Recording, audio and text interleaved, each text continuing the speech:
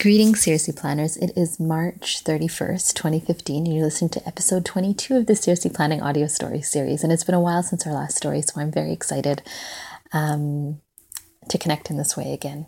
What I wanted to talk about today is, I'm not sure quite how to put it, I guess reflections on health and physical activity. Which are probably very obvious to everyone else because often the posts on the blog or the audio stories are generally the way I am in the world is I discover something that I was blind to previously and is abundantly obvious to everyone else, and then I feel the need to share it. But nevertheless, I'd like to chat. So a few years ago, I was in grad school and I was working at the Student Center at U of T. And I was the head of a team that was helping the staff there work on program development. And for one of our projects, we were working with the Athletic Center, and they had their own kind of ambassador program of students trying to do outreach for the Athletic Center. And we were connecting on ways that we could perhaps work together to develop some health programs for the university. And I remember being in a meeting, and there was this group of physical, I forget what their exact team name was, but they were sort of physical activity ambassadors, and very students studying exercise science at the university, for the most part, very active students, very healthy and very committed to wellness. And our group that was committed to wellness in sort of a variety of different capacities. And we were having this conversation about there are a certain percentage of students at a university that will be active regardless. They will actively seek out programming that is available. They will make an effort to work out even if there wasn't something available. They have the habit, they're committed to it, they want to work out. And then you have the dominant majority of students who would really benefit from introducing physical activity into their life. They would lead more healthy, holistic, balanced lives. Their mental health would be stronger. They would benefit in all kinds of ways, but they're either intimidated by gym spaces, they don't know how to interact with those spaces, they feel overwhelmed. Whatever the reason is, they're not interacting, and those are the people that you really want to get into the gym, because the university has these goals for overall student well-being. And certain groups you definitely want to encourage because they may feel more intimidated than others. And so women in general, perhaps, people of certain faith communities, there's a number of different people with disabilities who may experience challenges with spaces if they're not accessible, a number of different groups. And I was in the meeting, and I myself have a narrow band of interests. So I really like to read, I really like to write, I like to chat with friends over long cups of tea.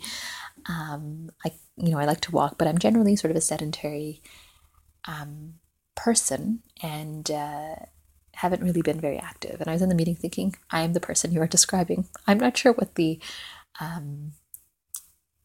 what sort of programs would get me into the door, because right now I have never visited either of the centers at the university, and I think there were free classes offered at different spaces on campus, and I'd gone to a couple, found them really overwhelming, and sort of left. I by nature am not a very athletic, active person, and it was an interesting moment for me, because I was a person of faith. I wear a headscarf. I sometimes find gym spaces a bit complicated to navigate. I don't possess the requisite knowledge. I am not active generally, so I'm not actively seeking out those moments, and I thought, I'm actually that person. So, and that was a few years ago, and I think I've had the goal of being active for a long period of time, but haven't really been that way. And very, very recently, I've become more committed to, adding physical becoming physically healthy and becoming a more balanced person. And I have these like realizations and reflections that I'd love to share because this is very exciting for me. So it's been, I guess, a complicated few months because at moments I felt really daunted. This is very new for me. I've fallen off the bandwagon a couple of times and just not been active for several weeks. And then more recently have felt more excited and more committed about it. So I wanted to share some of these thoughts. So being that person that is described in that video or in that meeting,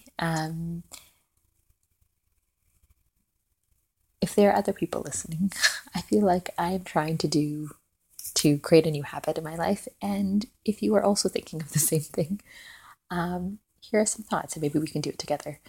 One thing I found that has been totally astonishing is I actually didn't know that one could feel so good after an exercise workout.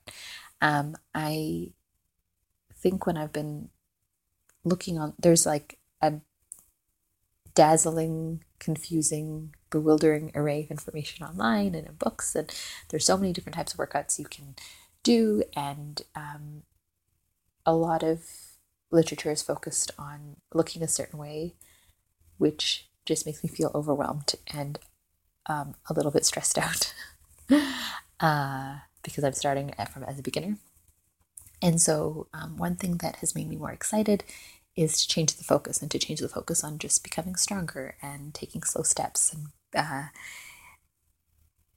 venturing slowly on a path and not really thinking about the specific physical appearance that you're looking for. It's more just about preserving the benefit or the gift of health and a body and trying to connect it to sort of things of faith. And one of the people that I found online that was really helpful, and I've been trying to listen to some of her lectures online, has been connecting physical health and eating healthily to broader ideas of faith and how you practice as a person of faith in the world and how these are gifts that you should cherish. And that has been a much better set of ideas to connect to because you're not really thinking about I look like X. It's more like I am practicing gratitude. And I think I really like that idea, the idea of practicing gratitude through trying to become in better health. And having patience and gentleness with the process. I'm starting as a beginner and just feeling excited every day. Like I did this move and I was less sedentary than before, which feels really exciting. So having patience and gentleness, connecting to a set of ideas that have resonance and meaning for you and the ideas that you generally hold of value to your life. And the third thing is having a friend or someone dear to you that you can talk to. I've been really lucky. I have I've been sharing my ideas and moments of confusion and moments of stress and uncertainty with someone very dear. And it's been really helpful to sort of hear when to share excitement and to share successes and to get advice and encouragement and motivation and just have someone to sort of share that with who is more experienced and more knowledgeable than you has been really helpful and very encouraging and motivating. And the fourth thing has been that I found it's a really nice way to start the day. And I think when I've stopped for several weeks and then started up again, I think what has been really exciting is the memory of this is a really nice way to start the day. And when you start the day and with a nice workout or simple workout or whatever it is, you just have this energy and excitement and vigor for the day that I did not know was an accessible emotion. It's very exciting. I feel like I've unlocked a whole dimension of experience that I did not know existed. So that's been exciting. And then one thing that's been really encouraging when I feel lazy, which is often, and don't want to get up, is I bought myself pink sneakers, and they're really pretty, and they have pink shoelaces, and they're black, and I feel stronger and more excited when I'm wearing them. And it's a silly thing, but it totally helps me to want to start a video when I don't want to. And so those are my things. I want to share some of the, as I listen to lectures. So that has been, I guess, my final piece is there's so much advice, I get overwhelmed by choice. So I just picked a video, a source to get advice, and kind of blocked out the rest of the world until I get a bit more experienced. And that's been helpful.